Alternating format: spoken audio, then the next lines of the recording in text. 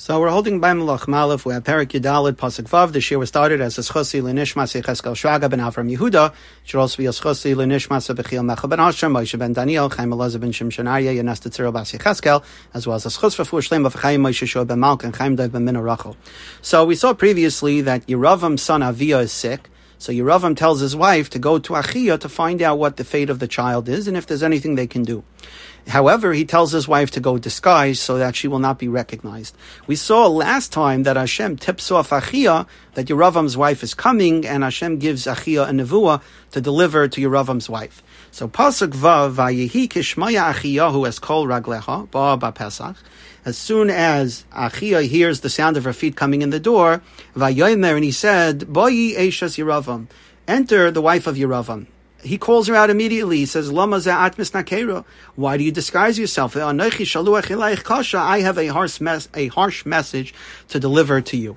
So the Malbim explains that Achiyah is saying to Yeravam's wife, you dressed up because you thought that I had something against Yeravam and against Yeravam's family. And out of my hatred for Yeravam, I would have said bad things. Well, you should know that I got a nevuah from Hashem before you even arrived. That contained harsh words for Yeravam. And it's not coming because of any hatred that I have for you, any ill will I may feel, but rather this is the Devar Hashem. And you wasted your effort in disguising yourself because the nevuah was coming from Hashem, whether you desired it or not, whether I figured out your disguise or not, the nevuah was coming. This explains Achiyah's words that why did you go through the effort of disguising yourself so that no one should recognize you? I have a nevuah that pertains only to you, and it's going to be between me and you. No one else is going to know what I'm saying, so there was no reason for you to disguise yourself. The words that I'm going to tell you are not going to be made publicly available. They're only going to be told over to you directly. So Pasuk Zayin, Achiyah continues with his nevuah, L'chi amri li Yeravam, go and tell Yeravam, Kayamar Hashem Elokei Yisrael.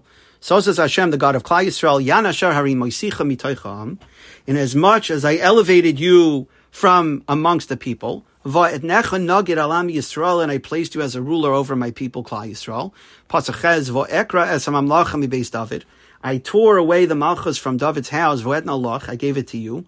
V'lei Hayisa Ka'avdi David. But you were not like my servant David. You did not emulate him. Asher Shamar Mitzvayisai, who kept my commandments, Vasher Halach Acharai, and who followed in my way, B'chol Levavai, with all his heart, La'asais Rak HaYasher Be'inai, to do only what was proper in my eyes. So the Abarbanel explains that Achiyah is saying that Yeravam, you were not an heir to the throne.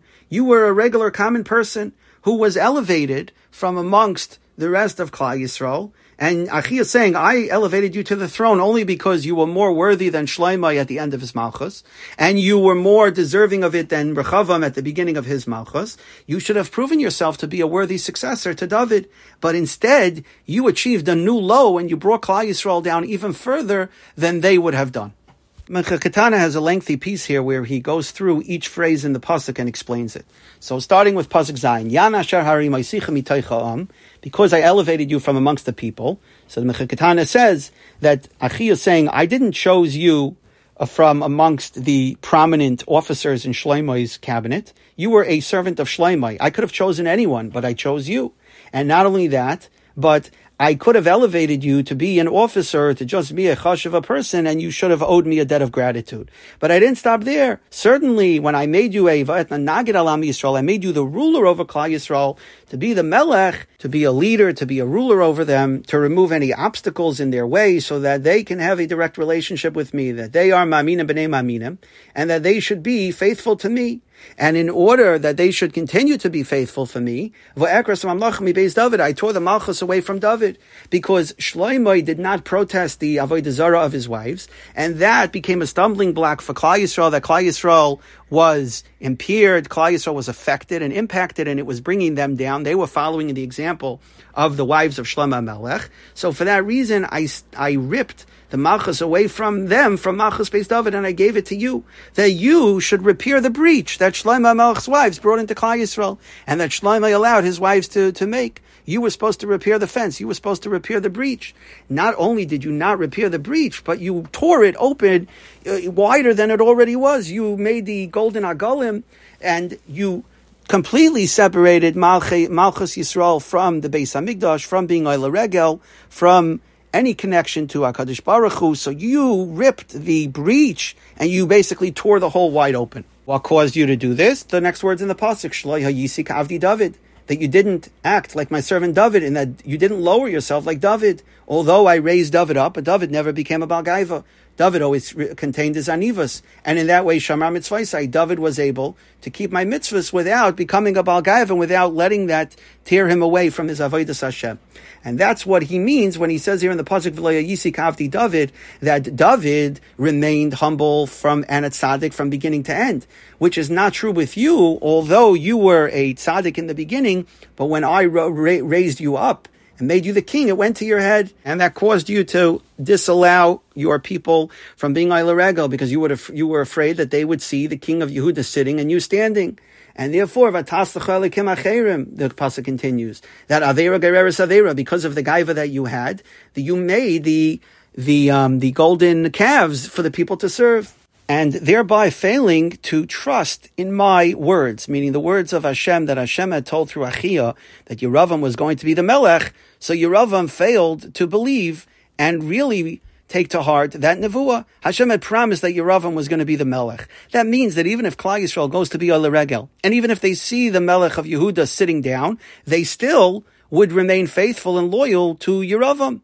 And yet Yeravam failed to believe that, so it's the gaiva caused him to forget Hashem, and that's exactly what the pasuk says in Sefer Devarim. It says, "V'ram levavcha," your heart became haughty. V'shachachtas Hashem lakecha, you will thereby forget Hashem. When you become haughty, so you forget Hashem, you Yeravam disregard the nevuah that Hashem said that you would be the Melech, and your gaiva causes you to create the Agolim and to replace God with Eglei Azav and with Avodah Zarah. He ends off with the words that we'll see next time in pasuk Tez, that there Hashem says in the nevuah of Oisi, Eshlachta achrei gavecha, that you threw me behind you, meaning you forgot me.